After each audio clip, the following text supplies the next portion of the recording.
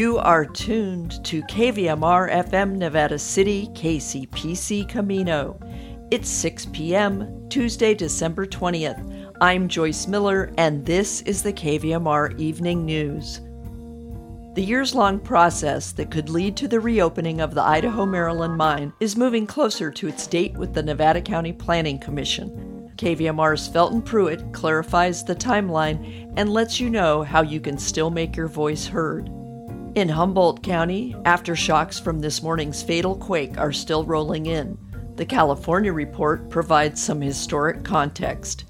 We end with Mark Cunaberti's Money Matters commentary.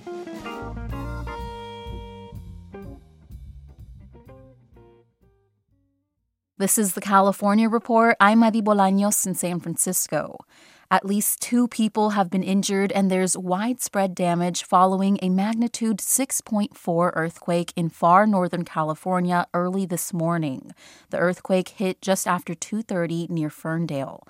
The Humboldt County Sheriff's Department says one person suffered a broken hip and the other a head injury, but both are expected to recover. Fernbridge, the main road to get into Ferndale, has been closed after part of the road buckled, and thousands of people are still without power throughout much of Humboldt County. Lori Dengler, an emeritus professor of geology at Cal State Humboldt, didn't feel the quake herself in Sacramento, but she did get an alert from the MyShake app, as did many people from as far away as the East Bay area. Dengler has been studying seismic activity along the North Coast for decades. We've got it all. We've got the San Andreas Fault. We've got the Cascadia Subduction Zone. And we have the Mendocino Fault, which heads due west offshore. And this Mendocino Triple Junction and it's sort of the adjacent area, is arguably the most seismically active region of the lower 48. And we repeatedly see big earthquakes there. So the biggest in recent times was in 1992 when we had a magnitude 7.2. She says the North Coast actually got hit by another large earthquake on this same day last year. There have been numerous aftershocks in the area, and California's Office of Emergency Services says it's working closely with local and state agencies to provide any help that's needed. California Attorney General Rob Bonta is warning residents looking to make donations this holiday season about potential scams. The AG's office is the state's main regulator of charities. Bonta says potential donors should be wary of organizations with names or websites that resemble well-known charities. We want to make sure, again, that the donations that you make with your big hearts during this holiday season go to the intended source, to the organization to serve those most vulnerable who are in need that you want to help. Bonta urged Californians to check the registration status of charities on the Attorney General's website. That includes information on a charity's legality and how much it spends on overhead. Support for the California Report comes from Paint Care. Now with 834 drop-off sites in California where households and businesses can recycle their leftover paint. More at paintcare.org. Personal Capital, providing people with financial tools like the Retirement Planner to help them achieve their financial goals. Personalcapital.com. And Eric and Wendy Schmidt, whose philanthropy includes Schmidt Futures, which bets early on exceptional people making the world better. On the web at schmidtfutures.com. Across California and the nation, governments are looking at new ways to address the crisis of growing unhoused communities. In Sacramento, the city and county have agreed to take a new approach, bringing shelter and healthcare services directly to homeless encampments. Cap Radio's Chris Nichols reports. Christine Price lives in a homeless camp in North Sacramento with her loyal companion, Bibi. She's Chihuahua, and she's Chiweenie and Deerhead Chihuahua. Price says Bibi is more than just a friend.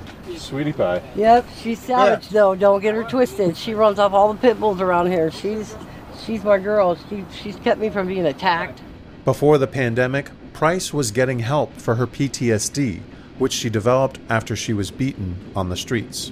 I got attacked with my wife on the other side of the light rail by 15 teenage boys about 6 years ago. She was in a treatment program, but it stopped as COVID-19 spread. For Price, whose camp sits near a rail line, the trauma of the attack remains. Ever since then, I can't be around groups of people. Today, Sacramento's newest homelessness plan is trying to make amends, not just for programs that shut down during the pandemic, but for a fractured approach that allowed unhoused residents for decades to fall through the cracks. It calls for newly formed outreach teams, including mental health professionals, to visit the city's largest homeless camps. Anybody home? The teams are the result of a fledgling partnership between the city and county. Their goal is to reconnect people like Price with treatment, shelter, and housing. One of their first stops was the camp where Price lives. Well, I think it's a good thing if they follow through with it. But the county's been coming out here the last 2 weeks. I've been talking to them. Price says she's open to treatment and that housing is her ultimate goal. In the past, Sacramento governments have relied on homeless residents to seek out help on their own, to navigate a complicated web of resources as they also try to survive the harsh conditions of the street. We had hoped that folks would come to us when they needed us, right? Siobhan Katari is Sacramento County's social services executive and says this approach has often led to failure. We have learned a lot from that strategy, just falling flat. Advocates for the region's unhoused community say the fact that the city and county are working together on this new effort is a positive step, but they say change won't be easy. They say the wait times for mental health and addiction treatment are long, and the county is short on staffing. Here's Chris Martin with the nonprofit Housing California. The challenge is, what resources are we bringing to bear to provide to folks? And then what kind of housing are we then going to provide for them? Backers of Sacramento's Measure O, a recently approved law that could make it easier for the city to clear homeless camps, also support the region's new direct services approach. But given the massive scale of the problem, they say no one should expect the camps to disappear anytime soon. Here's Amanda Blackwood, who heads the Sacramento Metro Chamber of Commerce. It may take 2 years to practically get through all of these large-scale encampments and be able to actually triage those folks into services. That may be true, and so we're just going to need to set our expectation on that. Sacramento County recently agreed to fund up to 600 new shelter beds over the next 3 years through its new partnership with the city. But that deal, by itself, does not add any new affordable housing, something advocates say is critical to solving the homeless crisis. For the California Report, I'm Chris Nichols in Sacramento. And that's the California Report for Tuesday, December 20th. We're a production of KQED Public Radio. I'm Madi Bolaños. Thanks for listening and have a great day.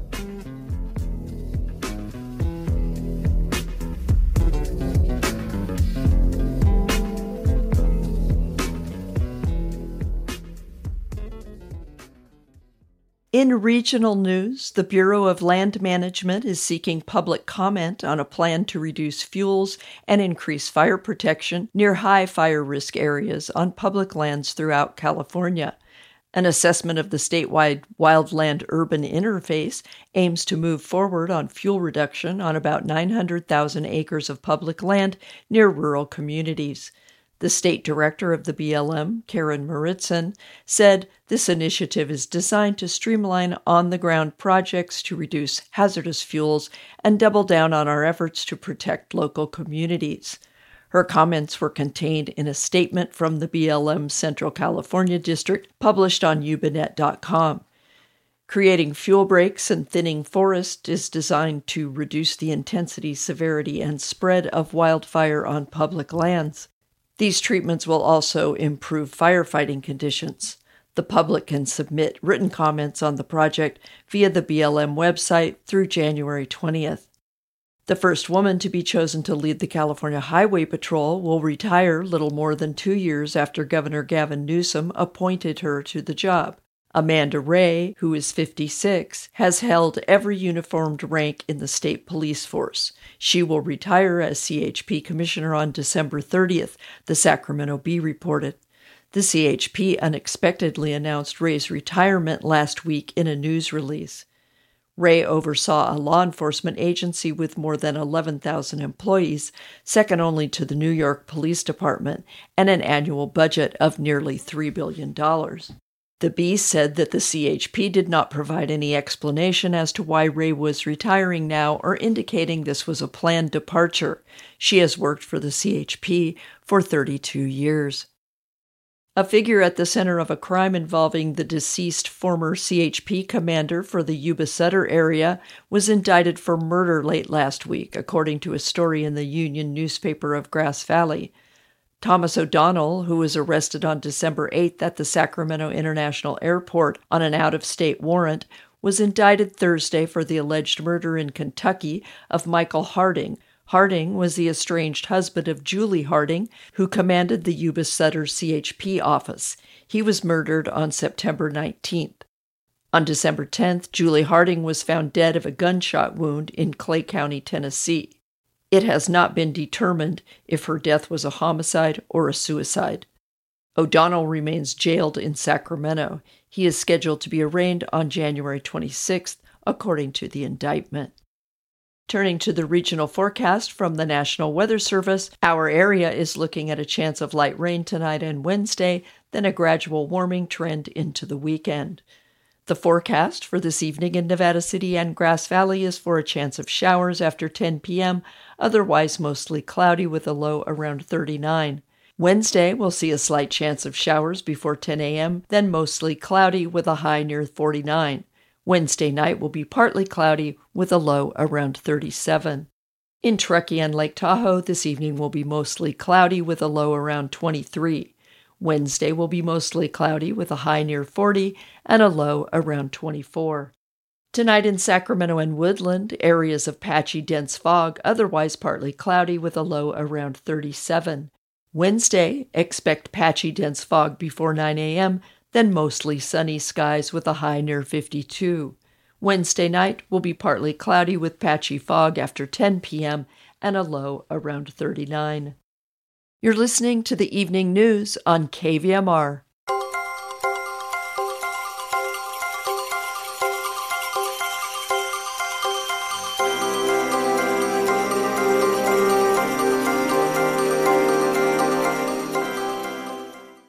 If you're confused by the years-long process that may or may not lead to the reopening of the Idaho-Maryland gold mine in Grass Valley, there's a chance you are not alone. The final environmental impact report on the mine project was released last Friday in the wake of the draft EIR and an economic analysis. Next, KVMR's Felton Pruitt talks to Nevada County Senior Planner Matt Kelly to clarify the timeline and let you know how you can continue to make your voice heard on the project as it makes its way to the Planning Commission and the Board of Supervisors. We're talking with Matt Kelly. He's the Senior Planner for Nevada County, and we're going to discuss the fact that Nevada County just released the final environmental impact report, the EIR, for the Idaho-Maryland mine project. Thank you, Felton. Yeah, the final EIR was released on Friday, December 16th to start the public review period for the final EIR for the Idaho-Maryland mine project. So there was a draft EIR, and then the public got to make comments, and then there was a final one. What happened in between? Did you guys review all the comments from the public and from the proposed developers? We did, yes. So the draft EIR was finalized, and that comment period, I believe, closed in April. And so from there, we reviewed, myself and the planning department and Rainey Planning and Management, who's the county's consultant, reviewed all of the comments submitted on the draft EIR, and the final EIR includes all the responses to those comments that were received. So we've got the final EIR now, and the public can then review the final report before it goes before the Planning Commission, which is supposed to be in February of 2023. Right. So, yeah, the final EIR is out for public review. It's not a formal public comment period. CEQA doesn't require that it be released. It's not a formal public comment period. However, the public is welcome to submit comments on the EIR or any component of the project, and those will be included as part of the public record and forwarded to the Planning Commission and the Board of Supervisors. The Planning Commission will hold a public hearing for the project no sooner than February of next year. I'm not 100% sure on that as of yet, but when exactly that would be, but it is anticipated to be no sooner than February of next year. Could be later than that. And then after public hearings with the Planning Commission, then they will make a recommendation, which will get forwarded to the Board of Supervisors, who will hold public hearings for a final decision on the project. I was going to try and simplify this. There's no way to simplify this. Maybe clarify would be a better word. But basically, we have a company called Rise Grass Valley, which is part of Rise Gold, a Canadian company that wants to reopen the Idaho-Maryland mine and make it active again. And there is a number of citizens groups that oppose it. Like there's one, the CEA, the Community Environment Advocates Foundation, and they oppose it. There's also Mine Watch. And there's actually a webinar going on right now put on by CEA. You can go to CEA-NC.org to get information on that or watch that. Is your work done now, Matt? No, the final EIR is out, but then now it's putting together the other components of the project, including the staff report, final conditions of approval, the statement of overriding considerations and findings of fact as required by CEQA, and then all of the other findings that we have to make for the various components of the project, which is use permit, reclamation plan, various management plans, variance, boundary line adjustment, map amendment, and a development agreement, if I remember them all correctly. It's quite a mouthful there. There's a number of entitlements. The planning department didn't have any part of the economic impact report, did they? Right, yeah. The economic analysis is a completely separate project that's being processed by the county executive office. When did Rise Grass Valley first propose this? It was submitted in November of 2019. So here we are. We're 3 years down the road and now going to be 4. It's quite a process you have to go through to do something this large, something that's going to affect so many different people. Right. It's a pretty large and very unique project for Nevada County and for the area. There's not a lot of underground gold mines that are active in California, so it's a very unique and interesting project. Is there anything in the same scope that the planning department has had to deal with in the recent past? Yeah, the planning department and in Nevada County, we've worked on a number of mining projects, as well as other larger housing projects, senior housing projects. We've done a fair number of larger unique projects for the county, as well as a number of mines. So if folks want to see the final environmental impact report, how do they view that on the web? They can go to the Nevada County's website, and under Planning Department, we have a special project website that's been set up specifically for the Idaho-Maryland Mine project. We have the draft EIR there, along with all the other project components. And then the final EIR is there as well, and the public can view that electronically. We also have it in hard copy format. There's a copy at the Madeline Helling Library, as well as the Grass Valley Library. And then there's also a copy here in the Planning Department that the public can review and take a look at. And the website, once again? It is nevadacountyca.gov, and then it's under Planning Department, and then Planning and Supporting Documents, Idaho-Maryland Mine, Rise Grass Valley. Hopefully we've given people a little more clarification on this process, which has been ongoing now for 3 years and probably for 4 at least. Right. We've been talking with Matt Kelly, the senior planner for Nevada County. Thanks for all the information, Matt. You're welcome. Incoming reports on inflation, both at the consumer level and the producer level, are not looking cheery as the year comes to a close. That's why Mark Cunaberti suggests don't hold your breath if you're expecting Fed Chairman Jerome Powell to move away from his current course of increasing borrowing rates. In today's Money Matters commentary, Mark predicts that's not going to happen anytime soon.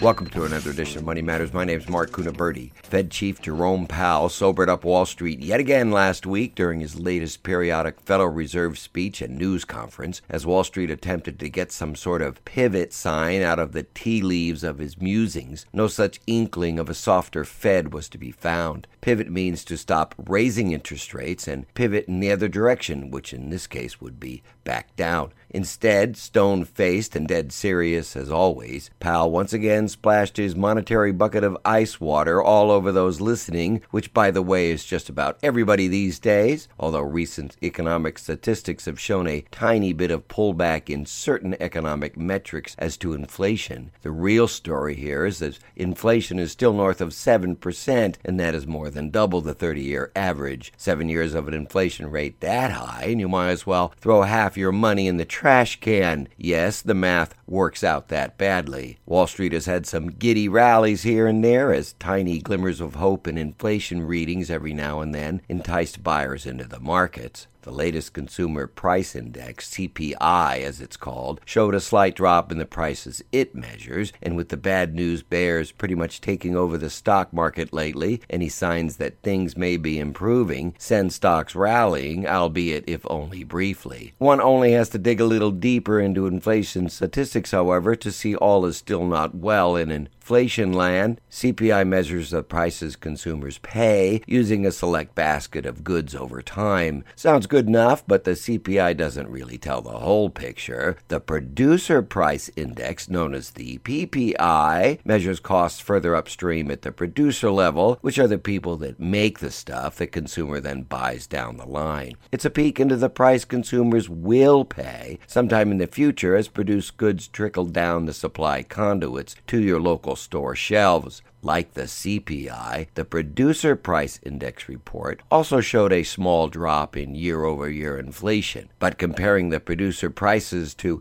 historical norms, food inflation soared to a 12-year high, led by an eye-popping 38% surge in fresh and dry vegetable costs. Ouch! The Christmas dinner might be a tad smaller this year for many folks, and not by choice, but rather by necessity. Making matters worse, there is a core inflation number that strips out food and energy. That core number on the producer level was twice the number the government expected at 0.4% month over month, which is the 0.2% they wanted. Producer inflation costs eventually get directly passed on to who? You. Because Jerome Powell and his minions at the Fed are well aware inflation at the producer level is a precursor to inflation at your local store, the Fed won't back off anytime soon on its raising rates crusade and will likely keep rates higher much longer than Wall Street expects. What the Fed also knows is its history. You have to scroll back to the 1970s when the Fed faced inflation of a similar magnitude. In the early 70s, then Fed Chief Arthur Burns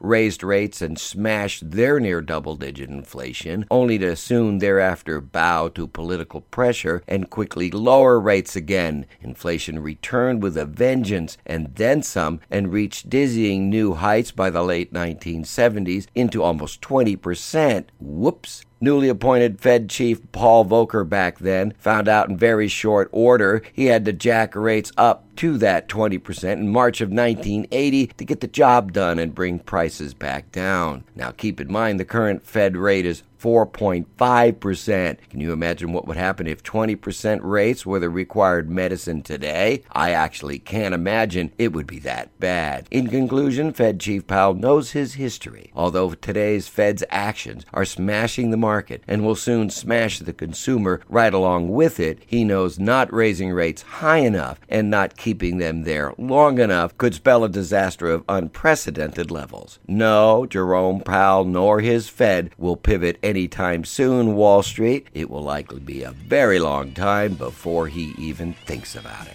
I'm watching the market so you don't have to. Remember, this newscast expresses my opinion only and is not meant as investment advice, nor the opinion to buy or sell any securities, or the opinion of this radio station, its staff, members, media, or underwriters. I hold a BA in economics with honors, 1979, and California Insurance License OL 34249. Our website is moneymanagementradio.com, where everything is free. Our way of saying thank you for listening to your community radio station. My name's Mark Cunaberti.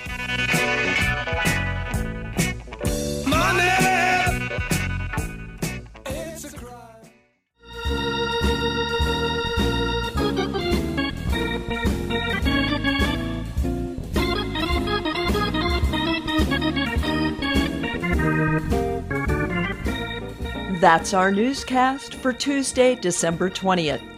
KVMR Community Radio gets support from Sierra College, Nevada County Campus. offering degrees, certificates, and training for jobs or career. Plus, courses available in creative writing, sculpture, music, theater, and more. Winter registration is now open online at sierracollege.edu/youcan.com. And Yuba Docs Urgent Care, since 2000, providing walk-in medical and urgent care, accepting most insurance. Open 8 to 6, Monday through Friday, 9 to 5, Saturdays and holidays. Located in the Fowler Center, Grass Valley. yubadocs.com. This is Joyce Miller signing off. Please join us Wednesday for the next edition of the KVMR Evening News.